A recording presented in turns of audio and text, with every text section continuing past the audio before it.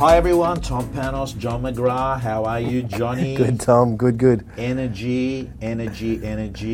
I've just had a coffee and I feel pumped, but the truth is in about half an hour I might be coming down. We're going to talk about 24/7 energy, what you can be doing. It's important, isn't it, in real estate, John? I was watching something. There's a great series on Fox at the moment, and it's something about, it's called Oprah Behind the Scenes or something like that. And it talks about, you know, it's more about how she prepares for her show than a show. Because most of us would know she's now sort of retired from the actual show and she's doing some series. You know, bottom line was she said this thing that I wrote down. She said, it's all about energy. That's all we have. And I connected with that because I've always been someone that believes greatly in, you know, it's not fake it till you make it, but if you have energy and not much else, you've still got a damn good chance of doing a great job. Just because energy, passion, enthusiasm will generally find a way to get to the outcome you want to get to. Even if you haven't got some of the smarts and experience and skills yet, energy is where it's about. And that's how I started my real estate career. I mean, I was, as we all are, when we start by definition, we're inexperienced, but I was inexperienced and very young. I was 20 when I started selling. And so I was up against some great agents. Di Jones, who's, you know, one of the legends, was one of my competitors. And I thought, how on earth can I compete with someone like Di Jones, who's older than me and experienced and highly capable and connected in the community? And one of the only things I could do was energy. I thought, well, I'll out-enthuse her and out-passion her. And, you know, so I would just bring my energy every day, you know, 10 out of 10. And that made a really big difference. So I'm right in your corner there when it comes to the importance of energy, but the key thing, of course, is how do you get it? Because a lot of listeners will be nodding their head, but at the same time there will be a voice saying, yeah, I know the importance of energy, but why haven't I got it? John, it's a difficult thing because what actually happens is a lot of people, because it's not a tangible thing, because it's something you can't touch, particularly commercial people that are very pragmatic, they sort of say, hang on a second, that's a little bit of a way out our idea. It's a bit like the wind. You can't see it, but you know it's there. Yet we know, and you've seen people that don't even know how to fill out an agency agreement properly, don't even know the streets in the area, come into a business and within the first couple of weeks sell a property that's been sitting on the books for months and months, that the experienced agents that didn't have energy but knew how to fill out an agency agreement, knew that the vendor may have been overpriced, knew that it was in a busy road. This new person, new girl, had no idea, rocks up, shows her best version, it rubs off onto the buyer feels as energised as what the agent does, and presto, there's a sale, and everyone's sort of come back at the office thinking, what on earth happened there? Yeah, beginner's luck, as they call it, and then the beginner starts believing it was beginner's luck and sometimes stops achieving the results. You've seen that happen, John? Oh, all the time. We all have. Again, everyone's nodding in the car saying, yeah, I did it myself or someone else did it. That unsaleable listing all of a sudden vanished from the books because someone that didn't know it was unsaleable came in. So that's about energy and also beliefs. You know what I'd love to do this podcast, John? I'd love to be able to try and help our listeners feel like it's their day one in real estate again, to have the same energy. So if we can talk about what are some of the things that people can actually do to enhance, to turbocharge their energy levels. I'd love to do that. Just before we do that, there was one belief that I have that I think is important, which is, you're right, energy, it's hard to see. I mean, you can see someone that walks a bit faster and you can hear them a bit more enthused, but it's not like a building. It's kind of more of a feeling you get. Yeah. But I think we've got to be very clear. I don't care whether you've got great energy and you're listening to this or you haven't, because you can change it whenever you like. It's energy impacts everyone around you and it extends well beyond your body. If you think the energy just sits inside your skin bag of bones and body, and that's where it's at, you're very, very wrong. People pick up on it. Yeah. As we all know, we pick up if someone's in a bad state, if someone's got problems, if someone is negative, they don't even have to say anything. You can just feel that vibe and that heaviness. Yeah. So it's really critical, because you walk into a vendor or a buyer or an open or an auction and you haven't got that great, clean, enthusiastic energy, that's going to impact everyone en masse. So to the point, I think, and I know you're a believer in this too, Tommy, and a great, you do it on a daily basis. There's two things I think are critical. One is your physical state.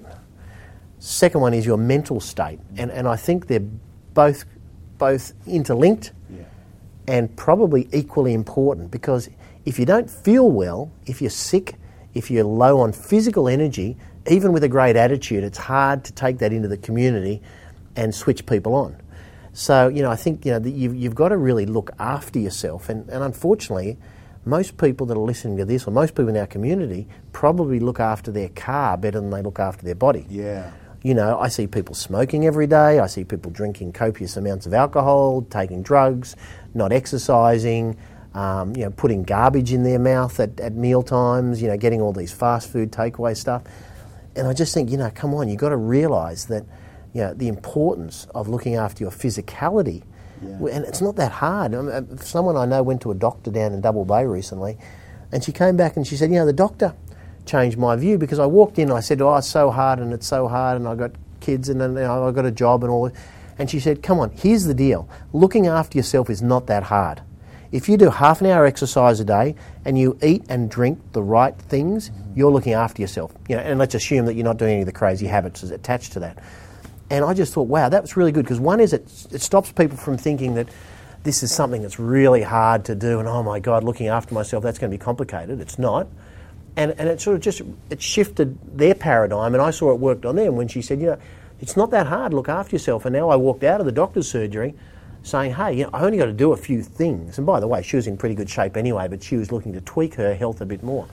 So, I'd love to hear your things on physical, because you went through that physical challenge a few years ago and you had to reinvent your physical routine, and, you never look better. So, John, I ripped it up and started again, because I worked out no matter how many positive audio books I was listening to, no matter how many positive people I spoke to, no matter how many online courses I did or how many ARECs I went to, the bottom line is, if I did not have the physiology, the fuel physically, even though my mind wanted it, I would not be able to perform. And I think you've absolutely nailed it, that there is a lot of people out there that will actually work on one side, and that is the attitude, the knowledge, the skills, but they'll actually forget that there's got to be an instrument driving those things. And I think you've summed it up when you've said, we're not talking about running the New York Marathon. We're not talking about competing in Tough Mudder next month. What we're talking about is essentially making some better choices in what goes into your mouth, and essentially blocking out half an hour. That could be a run, could be a walk. It's just movement of your body. And I think that if the Prime Minister of Australia, I think if a pensioner that's looking after grandkids can fit in a walk, I think every real estate agent out there, to me it's a bit of a no-brainer. It's going to help you sleep better. It's going to give you more energy. It's going to help you go from managing emotions, because you know what it's like, John. You go from the heights of exhilaration to the depths of depression in 24 hours in this business. And having the ability to manage that emotion is an important critical behaviour of success. Well, no doubt. Dealing with rejection, as you just mentioned, is a key skill. And I remember, Tiger Woods, and some people, because of, I guess, his unmessy private life, don't want to hear too many metaphors about Tiger, but I do remember one thing I read about him many years ago. They said, tell us your skills that have got you to this level. And he said, it's my bounce back factor. He said, often I play a terrible first round, and he said most people then collapse. I go to the practice green and I mentally get myself retuned overnight, and I'm back the next morning and I'm at my best. So anyway, look, I think one of the things about these podcasts is we've really committed that we're going to give people real life takeaways, not just chitter-chatter around the stuff.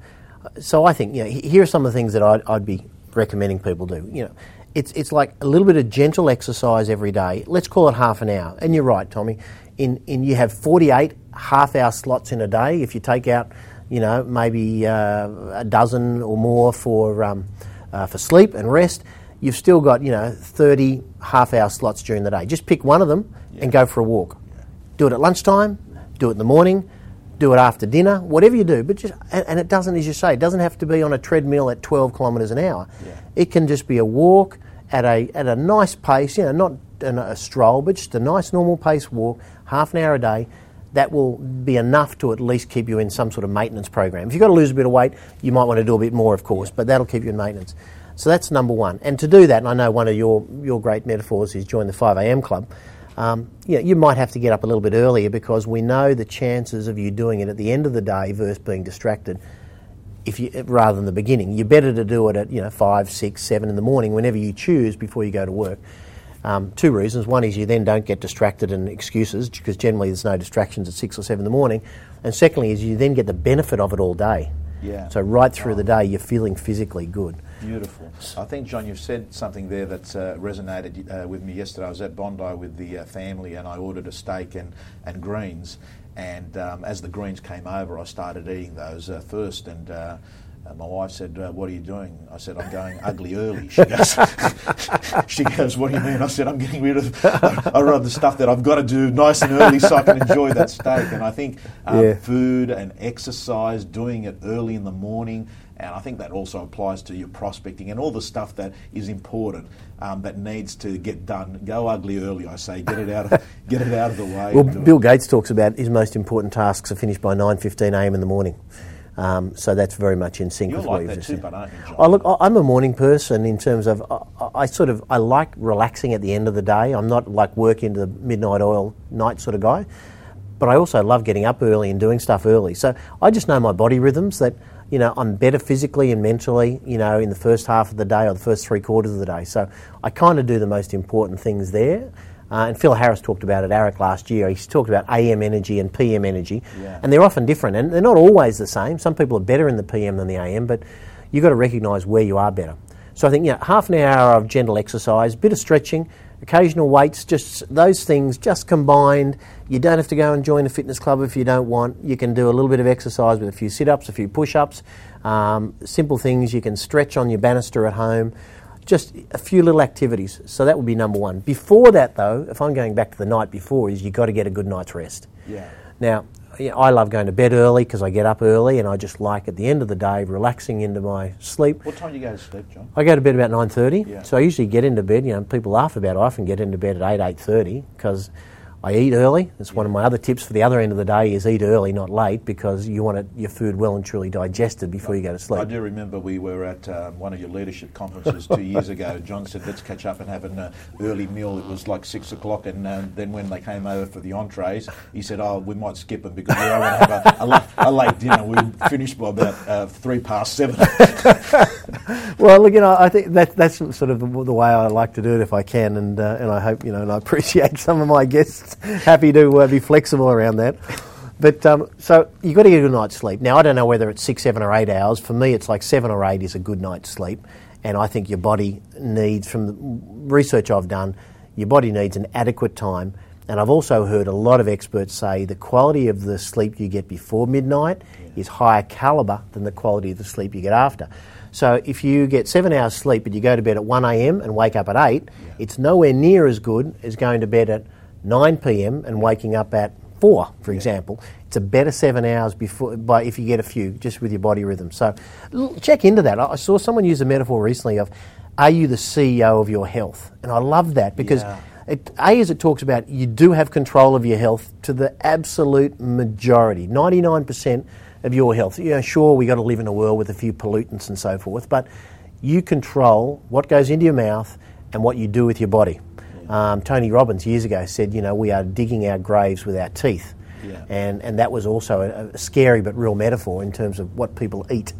So, CEO of your health. A is it means you have control. B is it means it's damn important role in your life. Yeah. You should be CEO of your family or your relationship. And I'm not saying that means you're the leader or in control, but, you know, you've got to be there, you know, making sure that it's on track, as you are with your health and your business. But a lot of people see, I'm CEO of my business, but these other things, they'll just look after themselves. So you've got to look after that. A couple other quick things, Tom, for me. Really important to drink a lot of water. I mean, you know, we're drinking it now, and I drink copious amounts, and subsequently you have to go to the bathroom copious times of the day, but that's a small price to pay, I think, when, you know, you've got to keep your body. And again, experts argue, you know, is it 2 litres a day, 3 litres a day? Well, I'm not going to argue with any of them. I have between 2 and 3 litres, and I'm just constantly drinking water all day long. In fact, sort of water is really the only drink. I usually have 1 or 2 coffees a day, no more than that, and I never have them after lunch. It's always before. And then it's just water all day. I mean, people that drink soft drink, craziness. You know, I'm not an alcoholic drinker. I don't drink alcohol. However, I'm not against it in terms of if people do it, but just don't do it to excess.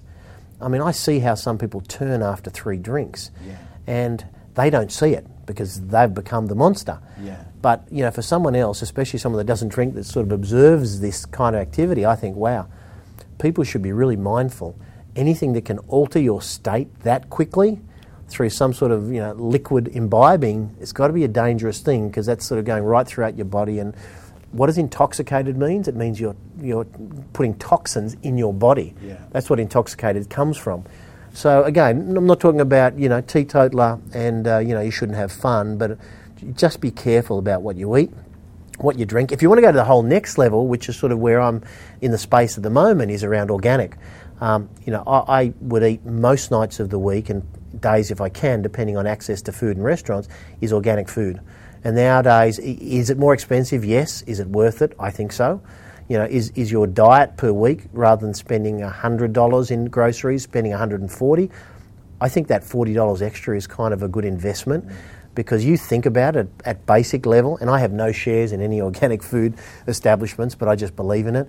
At a basic level, the sprays that people spray on food to keep the pests away and to keep it growing through different cycles and seasons before it gets onto your plate and then goes into your bloodstream, that's kind of scary. Yeah. So, you know, I know we're starting to now drill down into some details, but one of the things I find, Tom, if people get really interested in a subject and they start reading it up and go to Google and getting a book and talking to people and going on to podcasts like this about health, that information can often inspire them to start doing this stuff. And then they get on the treadmill, not the literal treadmill, metaphoric of, wow, okay, I'm having the 3 litres, I'm having 7 hours, I'm feeling better, I'm doing my half-hour walk a day. Geez, I'm going to check out a bit of organic food. I've cut down from 2 or 3 drinks a day to 1 drink every second day or whatever. So I think it's just sort of, hopefully it inspires people, because the physical side, it's so critical. And I think, John, you're right, a lot of people get obsessed with the topic. Sometimes they'll spend more time and energy becoming world-class at fishing, or world-class on getting the latest gadget on their bike, that it weighs 10 grams less so they can ride faster, yet they don't put the time and energy and focus on the most important instrument that they have, this body that is really the only thing that they came to the planet with. Yes. And you can't get another one. You know, there is the ability to make a few tweaks with operations, but at the end of the day, you're stuck with it for the rest of your life. So you better look after it. Should we talk, John, briefly about the mental side? So we've touched on physical, we talked about hydration, we talked about sleep, we talked about eating well, organic. Let's just touch on the mental side of energy, and that is that the people that you hang out with, the blogs that you're reading, the stuff that you decipher and the eyes that you put it in through highly affects the energy levels that you'll rock up with. Yeah, I think there's sort of 3 things, Tom, that make sense to me. Number one is, what is your belief system? To me, that's like the hardware. Sorry, it's like the software, not the hardware. The bodies and the mind is sort of the hardware, but the beliefs are like the software that goes into your computer. So if you believe that life's hard, if you believe that you'll never get to the top, if you believe you'll never outlist that agent up the road from you, that's going to happen. So in terms of the mental state, you have to check your thinking, and I know we've talked about on our upcoming series, we're going to talk about getting rid of excuses and how critical that is. I'm not going to go into that in detail, but I think you've got to get rid of the beliefs that are holding you back. Because if you believe the life is hard, if you think the market's no good, and you think in this market you can't sell a lot of property, that's a heavy way to get up every morning. Yeah. You actually want a lightness. So I think the first thing is, what do you believe? So that's the software. And some people are still operating on like Commodore 64. I don't know if you remember back. You might be a bit young, but you know. No, I had the Amiga, I had the Commodore 64, I had them all, John. I remember when that first one came, you know, and we were all just infatuated with this huge big box, and I don't think it ever did anything except play that Pac-Man game. That was all you ever got from it. But, you know, it was the first computer, and nowadays, you know, they're tiny, they're in our phones, and they've got, you know, 10,000 times the capacity. Anyway, so I think make sure you've got the latest software going into your brain. Second thing is, what do you feed your mind with, and what do you not let into your mind? So not let into your mind is getting rid of things, people, activities that hold you back mentally and therefore energetically. So for me, that means a couple of things. Number one is, I don't generally do things I don't want to do. Now that is not meant to sound selfish, but it's around, and you know, I'll often do some things that maybe it's not one on my list, but it's really important to do. speaking with a charity, for example, like I might say I've got a lot of stuff on my plate right now. To travel to Perth and speak for an hour to a group of 100 people may not be, but that's an important activity to help other people. So, but when we come back to it and I look at it, so I don't do social functions because I find them exhausting, not terribly rewarding. Yeah. And so I would rather be at home with my partner at night relaxing, going for a walk, having a nice early meal with some friends, than going to a cocktail function with 100 people that I don't know. And I love networking during the day. I actually love meeting people, connecting in association with my business. Yeah. I just then choose not to go and do it after hours because I want to be refreshed. I want to be doing things that I want to do with people I want to do them with. So I think some people have got to get a bit tougher on saying no. John, I've got to tell you, I like what I'm hearing in the sense that I see a lot of people doing things that they don't want to do to please others. They have this addiction to please others, and they will actually out-energise themselves. They'll put themselves down to please someone that a lot of times they don't really care about. It's a little bit of wanting to be accepted in the group. So what you're saying is do things that energise you, do things that make you happy. Stop doing things that don't. Right. That gives you time, because that cocktail function that you don't really want to be at, you could be going for a walk for half an hour. One's really probably not going to add to your life, although I love business networking, as I said, so that's as an aside. I remember in the early days you talked about acceptance, because when you start building a little profile in your mini community around you as an agent, and a lot of our listeners are in that position, you start getting invited to things because people meet you, and if you look after them, they like... And I remember that I used to be out nearly every second night in the early days because people would send me invites to an art gallery opening or a function or a black tie ball or whatever it was. And all nice things. But I sort of couldn't say no to any of them because I was afraid if I said no, they would stop inviting me. Then I realised they'd stop inviting me to things I didn't want to go to. Yeah. So, I took the decision that I would network during the day in my course of business. And I'm delighted to do a Chamber of Commerce lunch, a breakfast with some business colleagues. In fact, I love doing those things, but I know where to draw the line. So I think that's certainly one. The other thing is friends, Tom. We talk about it, and friends are so important, but we also know that sometimes the people that, and it's not always friends, it can be acquaintances, that we hang out with, or maybe people that thrust themselves into our energetic field, they're negative, they're critical, that you feel worse after you've been with them. And I think you need to try and find a way to avoid or limit those interactions, because you want to be with people where you feel better when you're around them, and you feel like you can walk through a brick wall when you've had a coffee with them. That's the sort of energy you want. So they're either bringing you up or putting you down, aren't they, John? Generally acquaintances and friends around you. Yeah, and it's just some people don't even know it. They just have a habit of being negative. Everything they walk in and this is no good and that's no good and it's too cold and it's too hot. Rather than just going with the flow, they're super critical, and that sort of rubs off. Energy that you give out goes to others, and energy other people gives out washes over you.